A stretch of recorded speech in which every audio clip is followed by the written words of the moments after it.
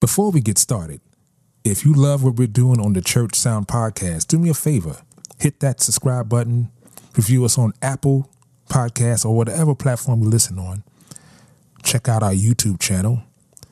And if you want more information, go to our website, www.churchsoundpodcast.com. See you in the Matrix. Welcome to the Church Sound Podcast, where kingdom culture, real life, and technology intersect. I'm your host, Prentiss Thompson, along with the pastor, Caleb Windley. We're here to help you get through Sunday. Did you hear the pastor? What about your live streams, social media? We provide solid solutions for all of your multimedia needs. Let's learn something today. Let's go. All right, yes. Welcome to another edition of the Church Sound Podcast. I'm your humble host, Mr. Prentiss Thompson, along with the pastor. I'm the pastor, Caleb Whitney. How you guys doing today? My man is on point. Doc, you got fired today. Let's get it. Hey, listen, today's show is a special show. First, before we start, got to shout out our sponsor, Metro Podcast Studio, the hottest podcast studio in New York City. If you need anything done, live sound, live streaming, podcasting, video, editing, they do it all. Production, they do it all. Hit them up at metropodcaststudio.com. They'll take care of all of your needs. Funny thing about this show, this is episode number 27. 28? 28, brother. 28. 28. All good in the neighborhood. Almost 30, bro. Almost 30, man. We've been drinking for a while. You know what I mean? We've been drinking for a while. We're almost 30, you know. 21 was the age. Now we do 28. You know what I'm saying? You're almost there, brother. We're almost there. Yeah. Everybody got kids. Everything's fine. So I was trying to come up with a title for this show. Okay. And it just popped in my spirit. It's the heart of a worship leader. Okay.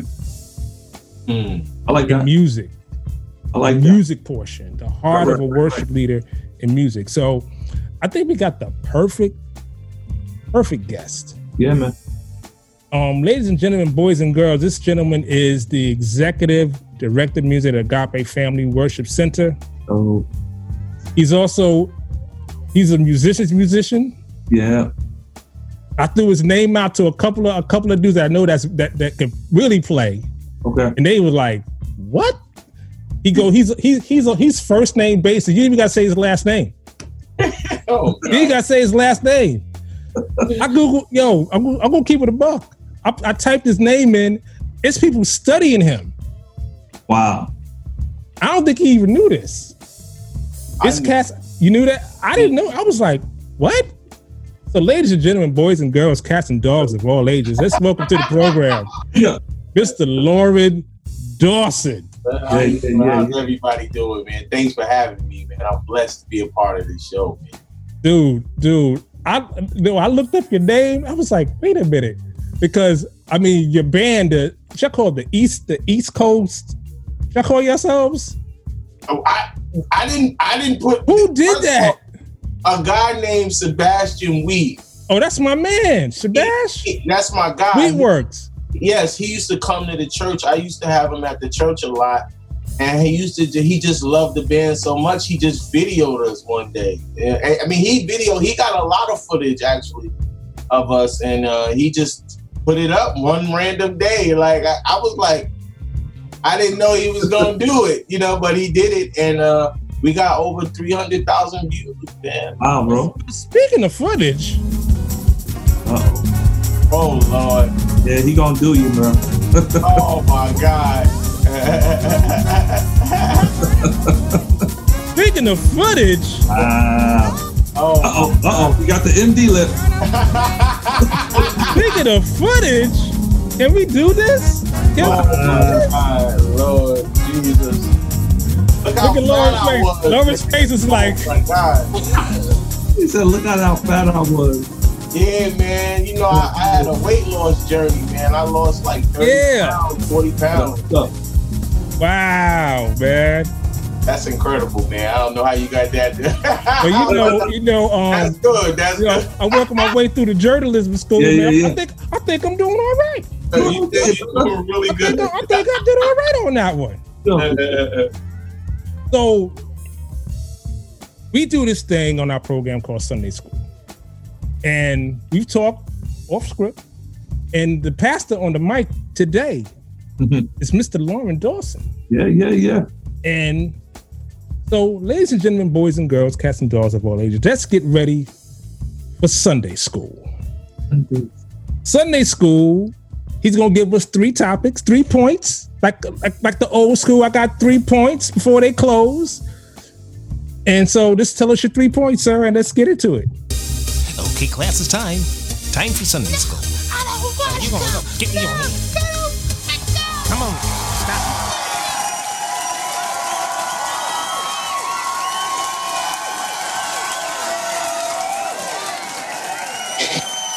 Hey, I wrote them down. I can say them. You go ahead. Okay. So these are the points he gave me.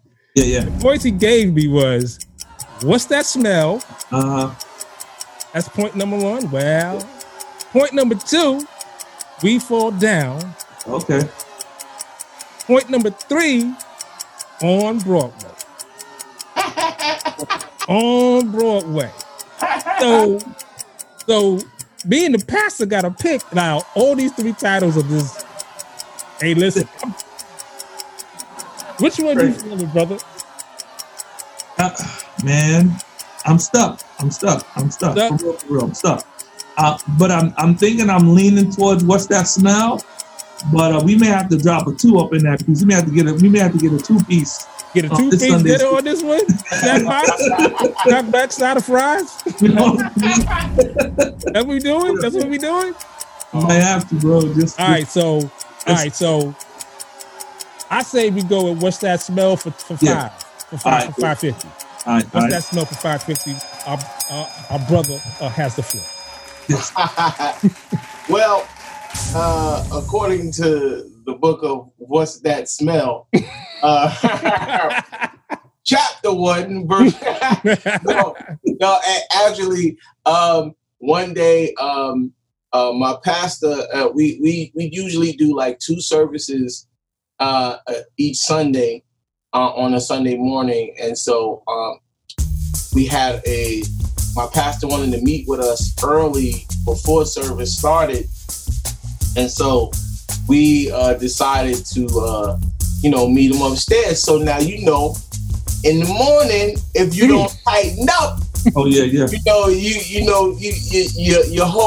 can flame everybody out. You can fry everybody with what's going on up their head because you ain't do your due diligence.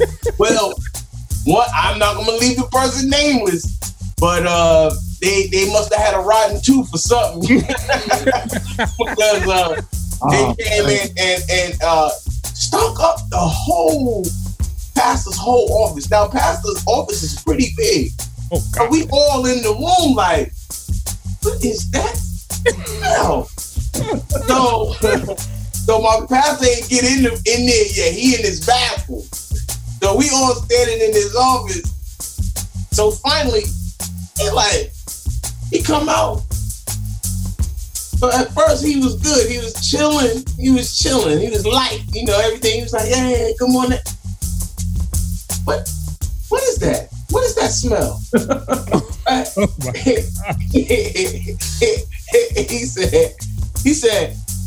He said, you actually came out the house like that? Oh my God. He went back in his bathroom and got a bag of mints the size like this big, like a huge bag of mints, and handed it to everybody. Because, he like, everybody take a mint. You should not come in here smelling with your breath stinking like that. Oh, my God. So we knew who it was, but we had to endure, and he was so upset because that is so hilarious. Like, my man had the rotten tooth, man. He didn't put no Listerine or something. I don't know. But he missed his mark, man. He missed his mark. And he messed up everybody, man. Oh my God. He messed up everybody. Man. Oh, that's hilarious, bro. It was terrible. That's hilarious. Oh man. And Loren Dawson has closed. He has closed the book chapter on that. Dude, I seen that happen in like, sound check, and the wrong person, have the phone cover on the mic. Oh man. And they passed it to him, and this girl grabbed it. She was like, and took the thing off. Smelled like somebody wiped their behind with it. Exactly. For real. Exactly. Yo, P, I got one a little worse. So you preach a message, my brother. We all know. So you preach for about 45 minutes. You getting it in. You spitting. You. There's a whole lot happening at that particular moment. So I got this brother in our ministry. So he comes down off the pulpit and he says, "I want to do an altar call," and has everybody come up to the front. So everybody's coming up to the front, and so I'm actually standing there as the usher. Like I'm catcher. I'm playing catcher today. I was like, okay, I ain't nobody here. I'm gonna do catcher. But every time people get in front of him, they just start blinking. And I'm like, what is happening? Oh, man. What's wrong with the people? So I'm thinking maybe he's spitting. And then, everybody go and they do their thing, and everybody walk away and their eyes are nice and bright. But all of a sudden I said, well, I'm gonna go up and I'm gonna get prayer because I know I need the Lord to touch me right now. And I get up there. Now, this is after about 20 other people done went. So if he was hot, he really hot now. Volcanic right now. You know what I mean? It's volcanic. I get up there, I'm like, oh my God. He smelled like socks, old socks, potato chips, oh my God, and rotten eggs. I was like, I had to stop him. I said, bro, I'm good. The Lord has touched me. The Lord has spoken. The Lord has touched me. I have been delivered. Literally all around me. Exactly. You ain't even got to finish. You just anointed, brother. That's hilarious. Oh, yo, man. You gotta know when to rope the fold them, right? You gotta know when to hold them. You gotta know when to fold them. You get Mr. Rain. How about that? No doubt. So, Loren, like, how did it start for you? Yeah. And it started at a small church. I started playing really at a really early age. I started like really playing songs when I was like 3. And like my dad was a saxophone player, and my mother, first of all, it was like hot and cold water because my dad is Muslim and my mother is a Christian. She was. Wow. So I would hear Christian, then I would hear jazz in the house because it was just their styles were so different. Sure. And so my dad was a saxophone player, so pretty much listening to him play jazz all day long. Stevie Wonder. I mean, I could just remember songs in the Key of Life. I mean, that was like my anthem. I grew up listening to Earth, Wind, and Fire. Like that was what I heard. So it was pretty much my foundation. Pretty much that and the Hawkins.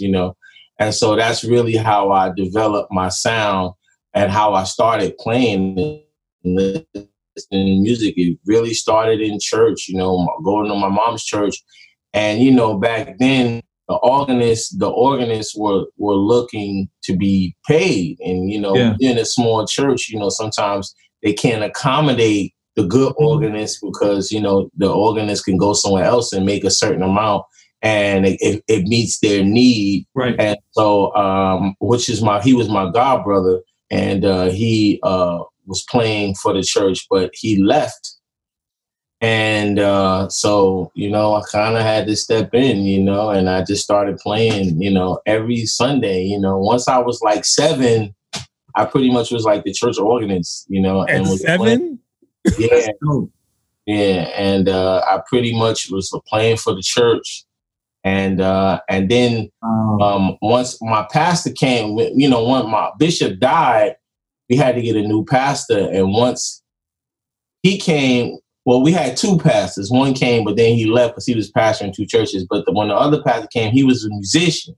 Mm-hmm. And he actually really taught me about music. He taught me how to learn music. And that's when I was really starting to develop my style. He taught me how to back up a preacher.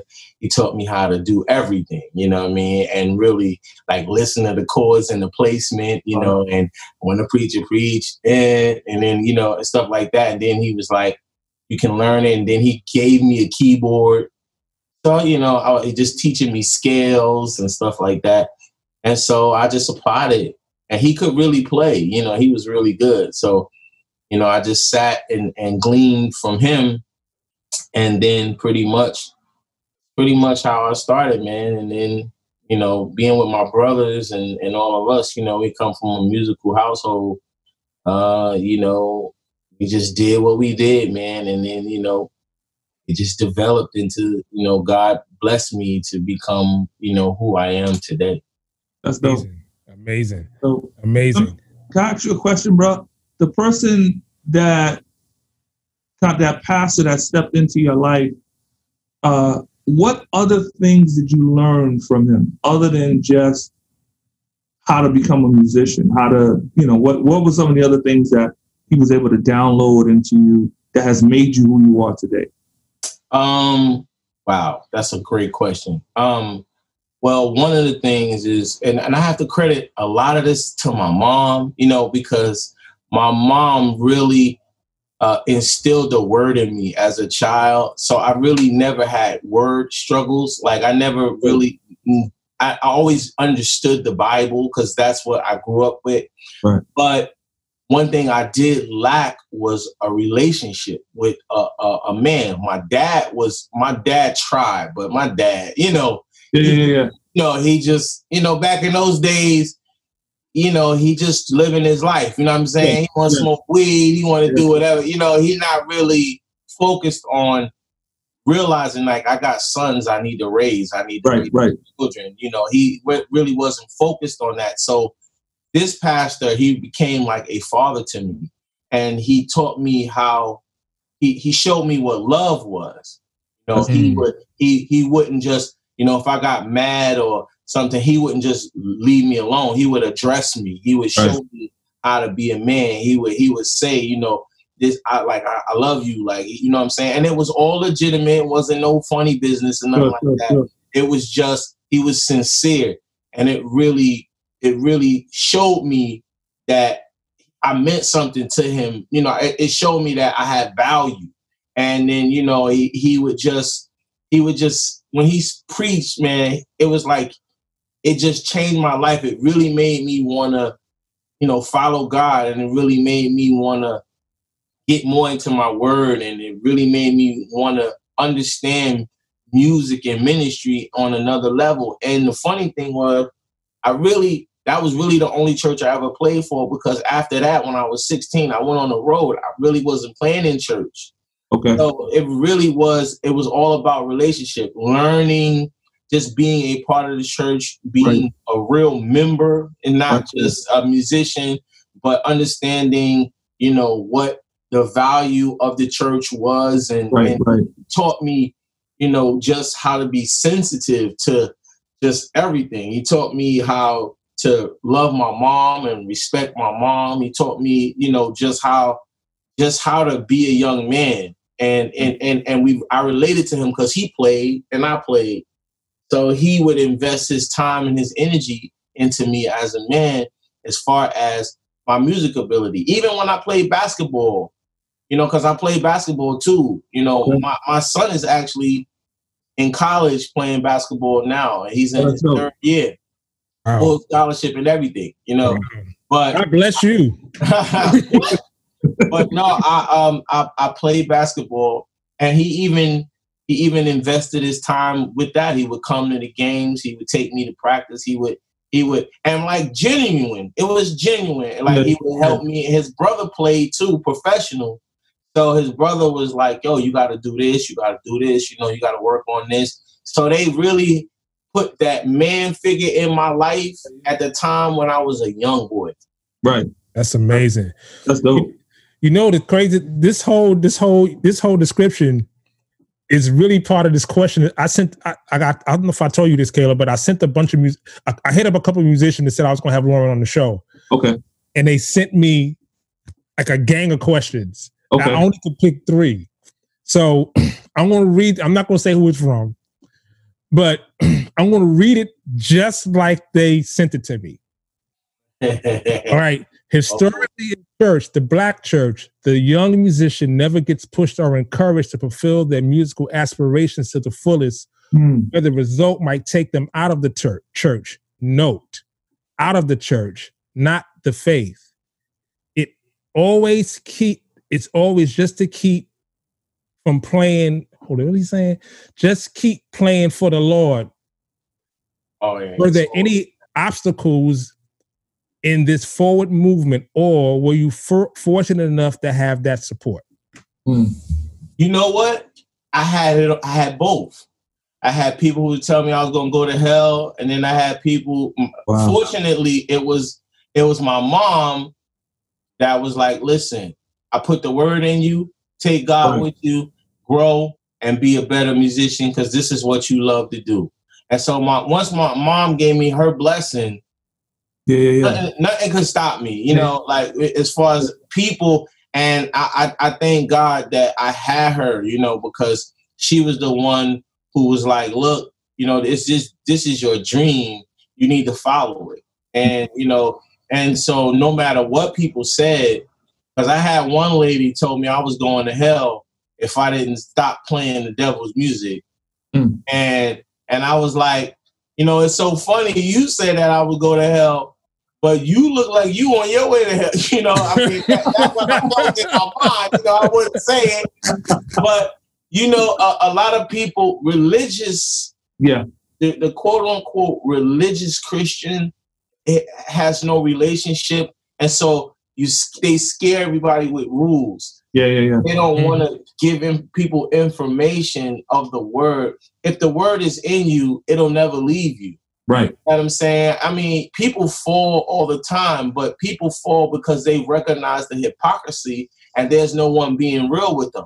There's no one saying, I fell too. There's no one saying, oh, I did this.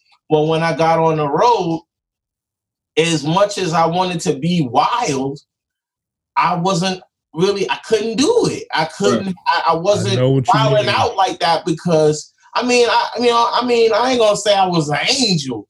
Right. But I'm just saying. You had a boundary. You just knew, like, you got. I had people. I had my big brother, you know, I had my big brother, Gerald Haywood, who really was the person who was like, yo, you wrong, man. Don't do that. You're not here for that. So I had accountability. I had people to tell me, like, yo, you know what? You can't live your life like that. Like you gotta do what you know what's best and you gotta do what's right. And I think that God just had his hand on me. Like it wasn't no way of getting around it. And so that's why I tell people, you know, they want to lock people down in church and say you only should play for church because they don't really understand that it's so much bigger than just playing for church, but it's a career, it's a lifestyle. Right. You paying your bills. It's so much more than just what they think it is. Right, exactly. Right, you know, the crazy thing is, I know you don't remember this, but I was working in Sam Ash in 2000, and I think I want to say you were on the road with Erica. I think it was Erica or Mary, one of the two. I think Mary was Mary. Okay, so Mary came in town. Mary J. Blige, those who are listening, and you walked past me, and somebody recognized you. I didn't know who you were at the time, and they said, yo, you know who that is? I was like, who? They said, no, that's Loren Dawson. I said, yo, he's bad, da-da-da-da. I'm like, okay. And then there was a keyboard behind me. And then I heard these crazy chords, and I turned around like, what the heck? What the heck? I mean, it was like you were just playing around. So the question someone asked me was, how did you come up with your chordal imagination? Because you take it to the limits, but you never take it out so it's left. It's always a controlled, like, it makes your face go like this. You give people the monkey face. So where did that come from? Well, the common ground is always to keep the melody, right? So as a child, I was always taught, I want to be able to recognize the song. That's what my grandmother and my mom and them say. We want to recognize the song. We don't know what that is, So that always stuck with me.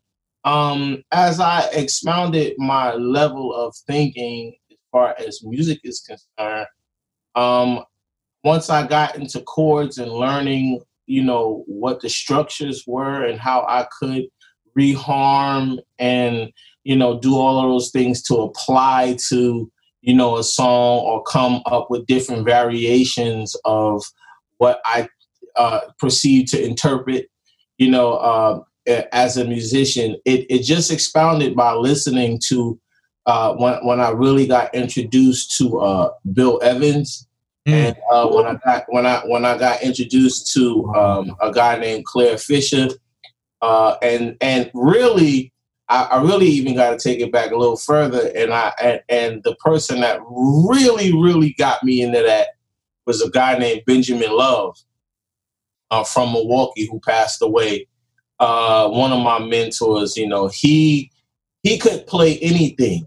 That's what's up. He could play anything. I mean, we was on tour and I got a chance to be his roommate, and he would carry around a keyboard like no bigger than this everywhere. Like he would carry something like this around. See, I got keyboards everywhere, right? But he would carry a little keyboard, 2 speakers. I don't care if we was in London, Japan, everywhere. He always carried this on his back. Wow. And when he would get in the room, he would just sit there and play chords, changes, reharms, and stuff like that. So he had like perfect pitch. He had all of those qualities. So he'd be like, all right, now you do it. So he'd be like, yo, play this hymn. And then he'd be like in the bathroom listening. And he'd be like, don't hit that G, hit that A flat. Like he telling me how to change. And so he expanded my brain. He has so much information. He's a virtuoso. Like he was just, you should look him up. His name is Benjamin Love. Wow. Everything you hear about Benjamin Love is barely what he could do really in person. Like he was a genius. He was like, so everything that inspired me to want to become that was really listening to him and really dedicating myself to being a player that could actually, really get in depth with my chord and my keys. Being with him, he's like, yo, you got to play in every key the same way. You got to be able to do the same thing every key. You got to be able to. And then he just opened my mind. Then he would be like, what are you hearing? He would play Singers Unlimited, and he would play all this stuff. And he introduced me to a lady called Maria Schneider. I mean, it was incredible. My experience with him I'm still feasting off of everything that he taught me when I was a kid. Wow. So what's the first tour you went on? My first tour that I went on was Harlem Gospels Singers Tour. I was 16. I was playing the piano for a lady named Queen Esther, and we ended up touring all over the world for like 5 months. Wow. I spent 3 of those months in Germany alone. And I was 16. I had to get permission from my mom. I had to get I had to get all this stuff. It was crazy. And I went on tour and I played for her and me and a guy named Spoon from Virginia Beach, who's blind. Oh, dude. Yeah.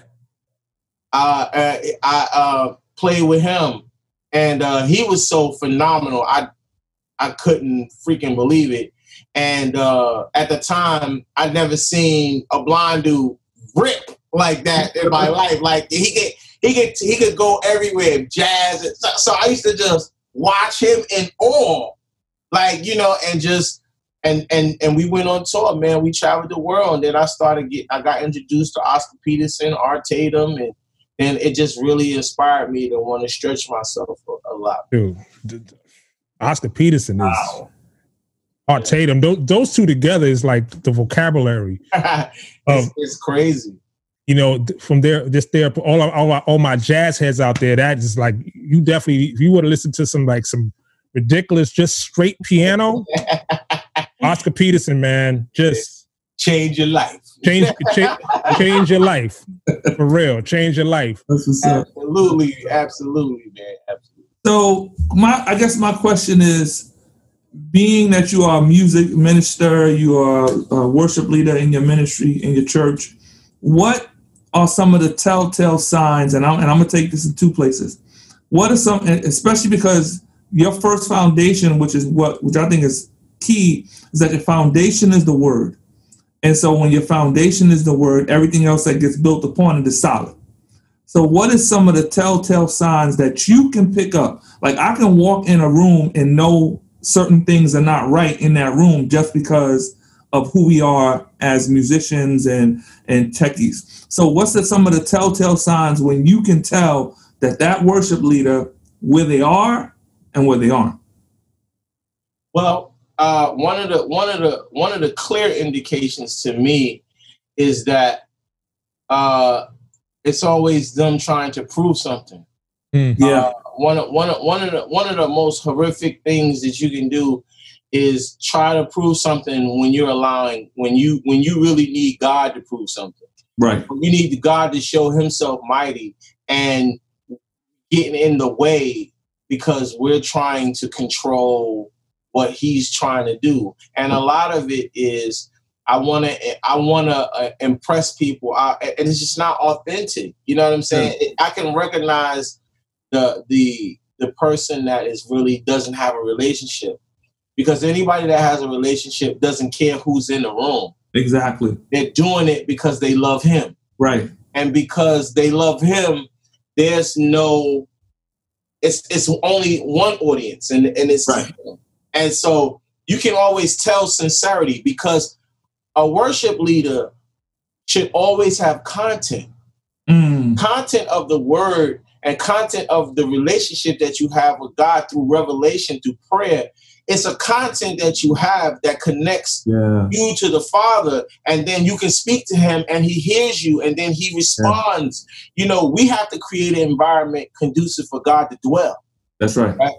That's right. So in order for God to dwell in any environment, it has to be set for him to come in, because he just can't come anywhere. Right. Mm-hmm. Because of who he is. Right. You know what I'm saying? And so, like, at that moment, you can always tell. I call them, I don't want to say such a harsh word, but I call them frauds, because they're concerned about who sees them. Exactly. And not who sees the God. That's good. That's good. That's good. Wow. That's excellent. Wow. Yeah, I remember one time I was living in Virginia. I came in town. I think Ant still was living in town, and this is when Corey was playing with you guys.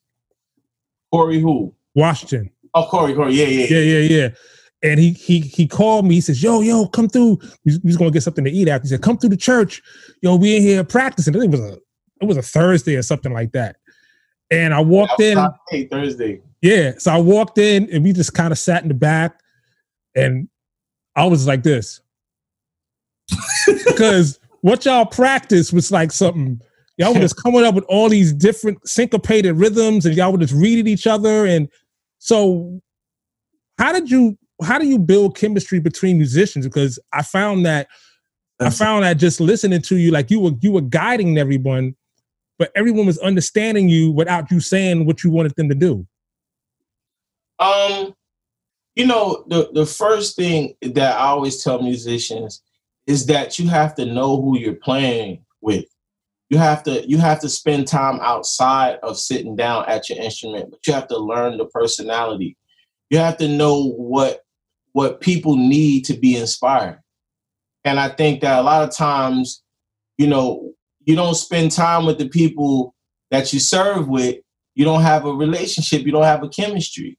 You know, so one of the things that I did with this band that I have at the church is, even before these guys, there were other guys, and I sat down and I, pulled out my Bible and I talked about, cohesion, and I talked about, understanding the principle of coming together and what that does, and us having a relationship and us having a camaraderie outside of the building. One thing that my guys will tell you is that I love them and that I'll go and fight for them for anything, right?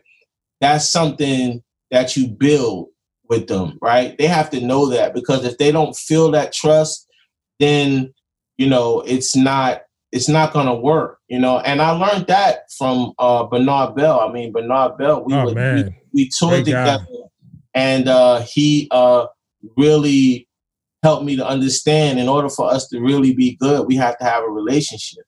And in order for us, we have to go through things. We have to have ups, we have to have downs, but we have to be able to do it together. And I'm not going to leave you hanging, so I don't expect you to leave me hanging. And even as things got a little, when I was at a community and it got a little friction, we had such respect for each other on our instruments that whatever we felt outside of the instruments, it really didn't matter, because we understood what was needed in that moment. Mm-hmm. They respected my musicianship so much that they would humble themselves to let me express my creative edge, and they respected it. And so we were able to grow. And that's the only way you can grow in any band setting. I always encourage musicians to have a relationship with one another. If you're downing your brother behind his back, you'll never get out of him what he could be to you, because you're always tearing him down. The minute that you find opportunity to bring everybody together and then show them that you care, whether it's taking them to dinner, whether it's, really looking out, making sure they got money, making sure it ain't just about the check, but making sure they straight, going to their homes, making sure, they got what they need. It's a job that that doesn't happen often because everybody's out for themselves. But when you learn that the chemistry is really what makes the unit, it makes the unit, and then everybody respects each other, and then it's you don't have a fight, because it's relationship. It's like, man, I'm here with my brother. My brother got my back. I'm not worried about nothing. Right. And it corresponds into what you're playing. And of course, you want to be individually sound as a musician, but you also want to be able to lean on others, because it shouldn't be about you. A band is a circle, and a band never ends. So it's always rotating. It's not about us. It can't be connected. If it's not connected, it's not a band. Gotcha. So, right. How do you, with what you just shared, how does that work when there are churches that hire people to come in on a weekly basis, but they're not really part of the band? They're just musicians that just kind of float in. How do you kind of, if you had the opportunity right now to share with a pastor, what would you tell them in reference to that? Well, a pastor's responsibility is always to make sure he understands what he has in his house. Right. Because in order for him to operate under under the power of God, he has to have discernment of the house. Right. When you bring in people, you don't bring in people because you're hiring them. You're bringing in people because you believe that they can create change. Right? You want to bring them in because they make a difference. That's good. But they also have to understand your heart. And if you don't spend that time with them, you're just hiring them. It's like, well, I hired you, I'll see you later. And you don't build that relationship. What happens is it causes it causes them to become hirelings. Right. And hirelings per se just want to get the job done and get their check. Right, they're not really trying to give the church, or they're not trying to help build the church. You know what I'm saying? They're just there for what they can get. Yeah. And so it takes away from, I always encourage pastors to take the time to, before you hire somebody, get to know them. Ask other people about them. Don't just hire them because you're in desperate need. Yeah. Because we have instruments with our voice. You can sing God's praises. You don't need musicians to do that. What you need is people who understand what the house needs and being sensitive to the house, and then implementing that to the guys around them. Because all you need is one person who understands and can relate to everybody else. Because everybody's not going to understand. Like my guys, everybody didn't understand right away. Okay. But I had to reinforce by saying, first of all, I don't play that. Secondly, like, we're not going to tolerate this, that, and this. And then on top of that, I also spend time loving them and letting them know that I value their presence. Right. And at that moment, when you value people, they look at the situations that they've been in and say, I've never experienced a person that genuinely cares about me and that's willing to go in their pocket or willing to go in whatever they need to do to help this person be more successful. Right. So at the end of that, I think that it's a leader's job to pick leaders that are going to help build. You should not just hire people. Now, if you do hire them, you still should screen them. You still should have an expectation. You still should have a standard. You know what I'm saying? You still should require certain things. And don't be afraid to say your expectations. Don't be afraid to have those standards in place, because if they're not living up to that, then you're on to the next. You got to find a person that respects what the house is about. That's good. That's good. That's good stuff, man. That's good stuff. So what is the biggest difference that you think being a young musician today and being a young musician like when you began? Well, these guys have way more information than we had when we were younger. They have everything at their fingertips. They have YouTube. We didn't have YouTube. We had cassette tapes. And we had to figure it out from a cassette tape that if you rewind it too much, it'll pop. And then you had to go get another cassette tape to try to play it again to figure it out. I have so many. I still have a bag full of cassette tapes. But the point that I'm trying to make is it's an information age now. And because it's an information age now, they're way more advanced. It's like you're giving them the tools and everything they need to become as great as they can become. And so you see them and you say, wow, but you don't understand that they have way more than what we had. So if we had what they had, imagine what they would sound like now. You know what I'm saying? Mm-hmm. So it was just that, we weren't taught to get education at first. We were taught to just come in and you hear it, play for the Lord, and that's it. They didn't want to educate it, because once you got educated, you had more of an understanding of everything. And now you realize, like, yo, this is I paid to go to school, so now I'm looking for a job to take care of me. You know what I'm saying? And so that wasn't the case. We did it for the Lord, and so we scraped our knees and broke skin in church. We did everything. We got yelled at, kicked off, embarrassed, everything, all of the woes in life to prepare you for that great coming when you really walk into your own. And I just think that a lot of it is, predicated upon, musicians really seeing, the value of taking that information age that they have now and just applying it and being more applicable.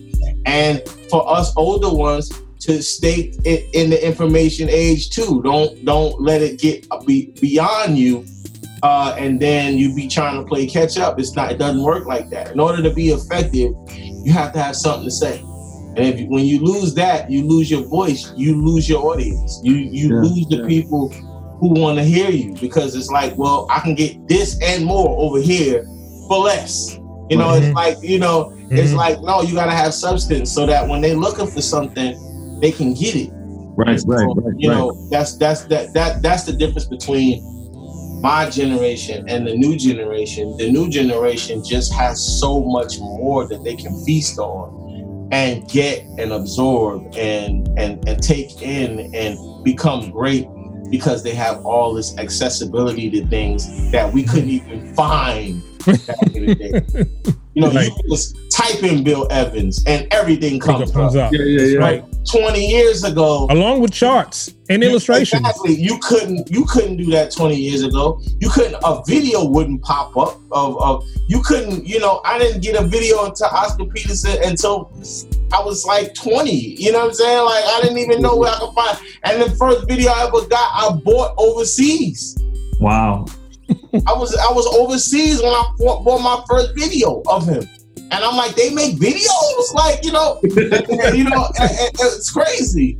And that's the key thing, you know. Once I saw it, I wanted to become it, and I lived it, and I did what I could. But I didn't have YouTube, and we didn't have those things, so we just had to do what we had to do with what we had. And now they have so much more. So I think they're blessed because of guys like us that we paved the way for them to have all this information. And we were searching so hard to find an easier way to get the information.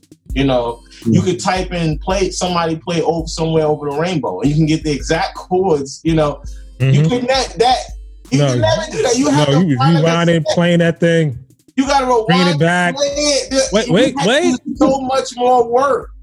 So, you know, it's just, I think that they're giving this information, and we ought to embrace that as well. But they just have more than what we've had, and so I expect them to be as great as they are, because they just have so much more. So, with you being, you know, the executive director, how has your work week changed before COVID and after COVID? Nothing has changed. If anything, I'm doing more work than, you know, because now, you know, I'm on more Zoom calls. I'm like right now, we're in the process of our Christmas special. And so, like, you know, I've had what I did was, since we had so much time, I spaced it out so that the artists, we flew a couple artists in. I flew the first artist in last month. So we recorded them last month. And then the next artist is here. And then we have our next recording on Sunday. And then we're just all going to put it together as one big thing. And then we're going to show it online. And so we're able to work a little bit smarter, you know, but we're really like, the work week from week to week is consistent. It doesn't stop because we're still playing. We're still having rehearsal. We're still having, you know, the band has to come out and rehearse, and the team comes out and rehearse. I don't play that, man. You got to rehearse. Wear masks and let's rehearse. We got to know this music, and we got to do it. We can't be sounding a mess. And I just feel like, you know, rehearsal is the preparation for, you know, the delivery. And so if you're not rehearsed and if you're not prepared, then how can you deliver something that you haven't prepared? Right. So, you know, so I always feel like that. And so we've always had the regimen. And so, you know, I'm at the church Tuesday, Wednesday, Thursday, Friday, Saturday, Sunday. Wow. That's how much I'm at the church. This week, I'm at the church Monday. No, this week that just passed, I'm here. I was at the church yesterday. I didn't go today, but I had a staff meeting. After staff meeting, then I have rehearsal tomorrow. I have another taping on Friday. I have another rehearsal on Saturday. Then I have a taping on Sunday. Wow. So we busy, bro. You know what I'm saying? We work. Wow. It's consistent, man. It hasn't slowed down at all. It's made us come together more because we do 10 songs a week. 10? Wow. Yeah. Wow. In church, we do 10 songs a week. Is that 5 per service? 5 per service. Okay. Yeah. Wow. 5 per service. 10 So songs. how has, well, I'm liking the fact my brother we shifted it to COVID. How has COVID affected your home life? I think it's gotten better actually, because I'm able to spend more time with my wife, and we're developing different things. Even though I've been married 21 years, you still this thing. Women change every day. It's like I don't every 20 minutes, bro. Every I'm just like, who am I going to get today? Like, but one of the things that it has done is helped our communication. Okay. We're with each other more, and we have to work through things. I could just pick up and leave and be like, yo, I'm out going to the office. I'm going to the studio. Like, right. Now I gotta stay there. You know what I'm saying? I gotta deal with it. And it's good. That's because, good. You never want to do a great work one place and don't do a great work in your home. You never want to. Your first ministry is always your home, not your church. And you got to take care of your family, and you got to, I got kids in college. I have to be accessible to my son. I got another 10-year-old, and we all the same wife, no separate babies, no nothing. We all one, So, I mean, in that regard, it brought us together. It forced us to just be more together. And I think it's helping, and you realize what's important opposed to what's not important. Right. The way COVID is taking over and hurting people and the whole society is, you realize all you really have is what God gave you, and that's your family. Yeah. Amazing. So in the scope of worship, and when you're playing, like what shapes your mindset when you approach your instrument in worship? Well, for me, it's a couple things, because I like to be prepared. Even if you shift, I think you should do a level of preparation. Even if the Lord moves in a different way, I always believe that there should be some form of preparation, because you want to be equipped. You want to have that muscle memory of whatever you're doing. You want to have it so that it's there. The flexibility is there. It's when you're operating from a place and you haven't sat down and you haven't worked. It's like reading the word. It's like getting new revelation every time you read. You see something, you like, I didn't even see that. Yeah. Same thing with preparing for worship. One of my biggest things is that I like structure. I like order. I think like if everybody's on the same page when the Lord moves, He would not allow us to move in a way where it's not consistent. You know what I'm saying? I just feel like a lot of people want to blame it on, well, I don't know what the Lord is leading me. You don't know because you ain't been praying and you ain't been talking to God. Don't use that as an excuse not to be prepared. Because people who understand, it's just like you go into an office and you go into a session and you got your music and listen, I got to have all my audio files. So I give to the engineer. I need to know the BPMs. I need to know. What's the same thing? You got to have everything in order. What we going to play, how we going to do it. And I believe that causes the relationship, so that even if there is certain shifts, we have a relationship because we've connected. And I think that in my preparing for worship, I always, have to always have a structure. Like I always need to just map things out. I send out the music way ahead so that everybody can go and learn their stuff until the day it comes. And then when we come in, if I feel something, I'll say, let's shift and do this or whatever. But I like to prepare. I like for everybody to be prepared because it really just unifies everything. So that's my main thing. It's just, making sure that we have done our due diligence with the music. and representing the writer the right way. And, you know, I'm funny like that, you know, but I feel like it opens up another door. You know, I just feel like that. Right. And I just feel like you can't go wrong with the structure. You know, you can't. It really helps and it really develops everybody. Right. So what do you guys do for since COVID? Are you pre-recording? Are you going live? Like how you guys doing church? I hope my pastor don't see this, but we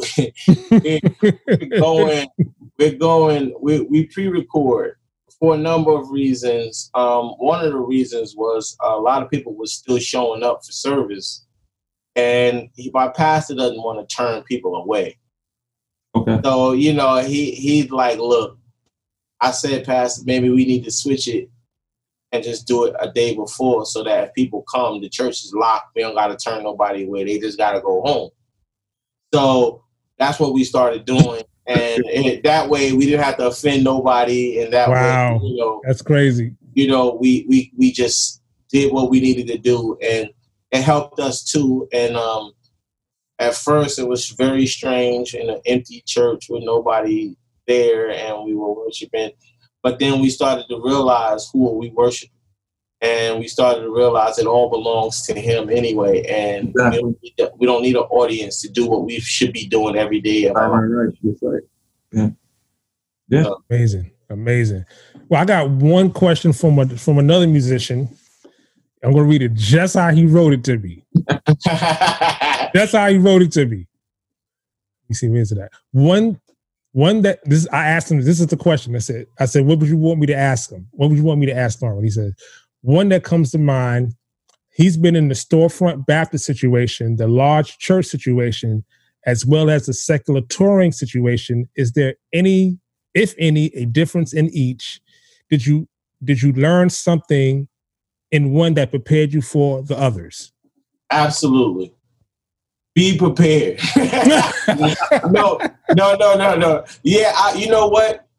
My storefront church experience is I really grew up, and this is just a testament to the way God really set my life up, because I really grew up around super talented people, and I just had them to glean from. You know, like I learned everything about what I know from all of these people. I have so many impartations. I have so many people who have invested in me as a big brother or somebody who just said, you know, this is what you should be doing. This is how you should carry yourself. This is what all spectrums.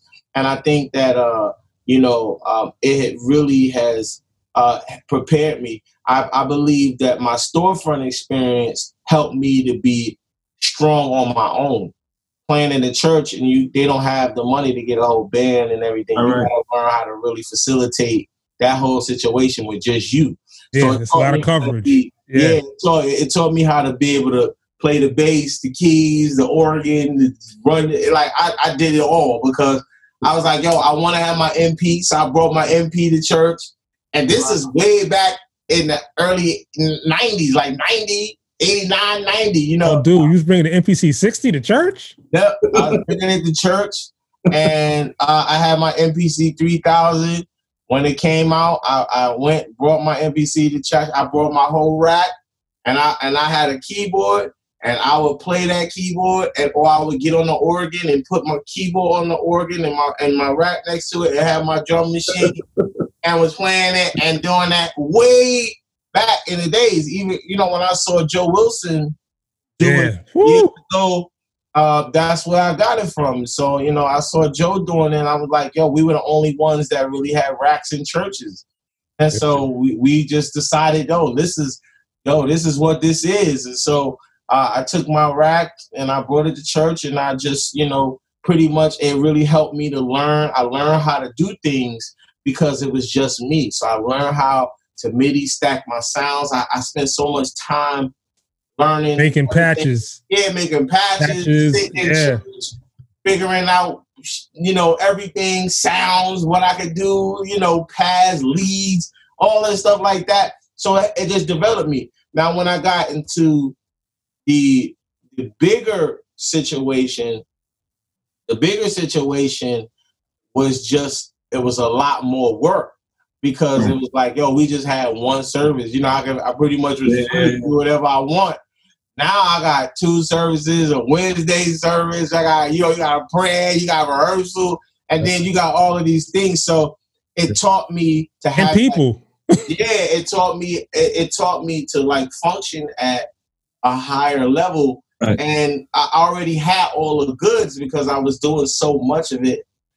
You know, I just took what I knew and I brought it there. And then, you know, what I did was, you know, I really realized that we were operating on a larger spectrum. And so that helped me. And then me doing that on that level, you know, and then, you know, the funny thing was I did big arenas before I did big churches.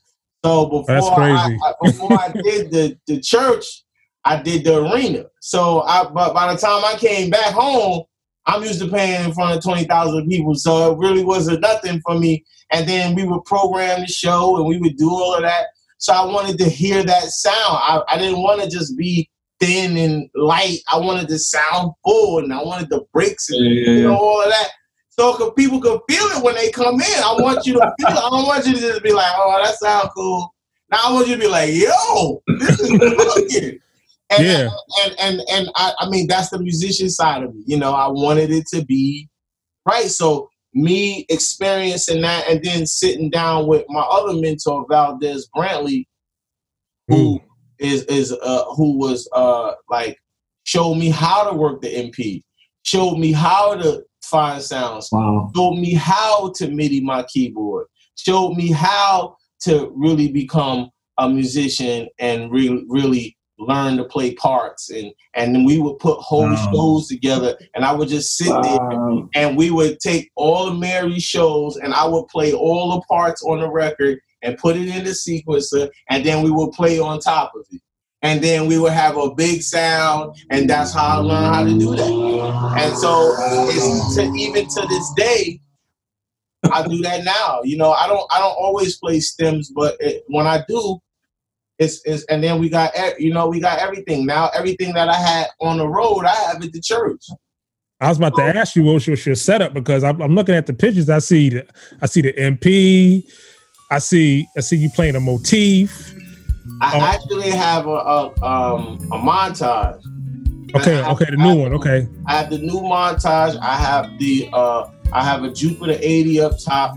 I have a whole rack on the side. MKS, a motif rack, a MK rack, a Mr. rack, by Sonic. I have a whole bunch, 1080, all that in the rack. But then I have Ableton. I use Logic. I use MP. I use the MP for like praise breaks so that I can just hit the button. So I ain't gotta be, you know. And then I use I use Logic, or most times I use Ableton to kind of run the session. You know what I'm saying? And then that way, you know, we can play on top of it so it sounds full. But then I have a 4-piece horn section. I have guitar, bass, drum, like I have everything at the church. So like it really is a production. Like it becomes it is. It actually sounds like a touring band. Yeah. But you know what? In this band, my guys are incredible. Like I have Richard Tubbs on organ. I don't know if you know about Richard Tubbs. Yes. Richard Tubbs plays for Mary. Dude, that dude is the most quietest. He's unassuming. Yes, but a beast. But a real beast. Wow. Right? And then you have, I have my guys. Like my drummer is a certified Pro Tools engineer. I have 2 drummers, and one of them is a certified Pro Tools engineer who has his own studio. So I have the best of both worlds. Like his name is Odell Davis. Then I have my other drummer, Brian Williams. Then I have one of the greatest percussion players from the 60s. Who's still phenomenal to this day. His name is Rodney Plummer. I don't know if you know him. Wow. But he played on Benny Cummins records. Yeah. On Donnie McClurkin. Yeah. Like, he's phenomenal and he still sounds amazing. And he plays with a click track. And he's killing. Whoa. Like it's crazy. Wow. Like he can really do it at 63. He's 63 years old, cooking. And then I have all my horn guys. These guys went to school. They're phenomenal readers and players. And, you know, a guy named Eric Hall, who I put in charge of the horn section. He charts out the charts, him and I. And then we have a guy named Stanton Kendricks, who's phenomenal. Tenor sax, alto, oboe, everything. Eric plays keyboards, flute, you know, sax. You know, he plays everything and produces. I told him how to do Logic. Now he done did like 3 albums. Like, you know, like all my guys, they're official. Like everybody I have, like, have toured, have done both worlds, so they get it. You know what I'm saying? That's the key part. They get it. They get it. They really get it. Like LaShawn is my bass player. Walt Wizard is my guitar player. I gotta name them because just in case they see it, I don't want to leave their names out. And you should. Yeah, for sure. And my trumpet, Randall. My trombone player, Mark. And who else? Then my sound guys, of course. I love my sound guys. My main sound guy, his name is Sylvester Lewis. Another genius, Pro Tools, everything. So I'm blessed, man. God really blessed me with a wealth of great people, man. And I couldn't be more happy working with these guys. And they make my life easy now. It's like ride and cruise at this. You just gotta beat it. Yeah, they really pull it off. You know, I'll program everything or something like that, but I don't even need to play because Tubbs can do it. Like I can, but it doesn't. I don't have to. And like I got capable guys, and I just think I'm blessed to have all of that. And they're humble, good guys, you know, that really love the Lord, and it really makes a difference. That's amazing. That's amazing. Hey, bro, man, we appreciate your time. Sure. Like, dude, this has been crazy. You know, a lot of information. What advice would you give like a young musician or a young pastor if you had to pick one? Well, the greatest advice is to always be honest and be true to yourself. Admit your flaws. Don't try to be perfect. Just try to serve a perfect God. You know what I'm saying? And try your best to be in who God wants you to be, other than who people want you to be. Because we could fall into the category of having a personality. But I always tell people, your favorite personality is not going to get you into heaven.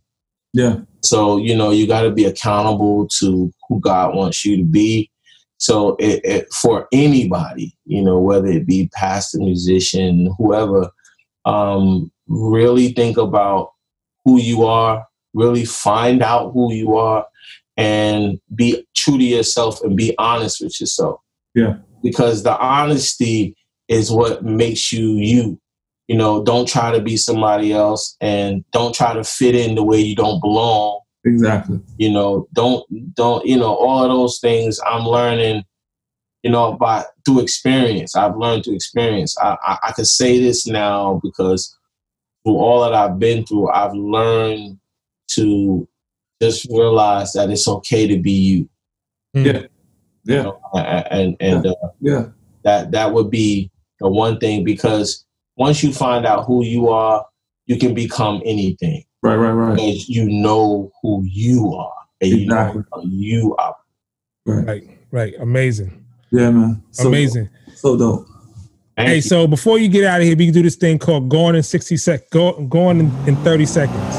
So I'm gonna shoot a question, quick answer. You ready? Yep. You sure? I'm sure. You sure? Okay, all right. Here we go. Number 1. Knicks or the Brooklyn Nets? Brooklyn Nets. Woo! Okay. Korg, Roland, or Yamaha, favorite keyboards? Korg. Rhodes or piano? Piano. What sound do you pick when you first start to create a track? Rhodes. Favorite book in the Bible? Psalms. Amazing, bro. Yep. Amazing. Hey, ladies and gentlemen, boys and girls, cats and dogs, I just want to thank my brother, Loren Dawson, for being part of the Church Sound Podcast. Listen, we enjoyed this. I know the audience is going to enjoy this, man. And like we say every time, God first in everything you do. And we see you next time on the Church Sound Podcast. Sure.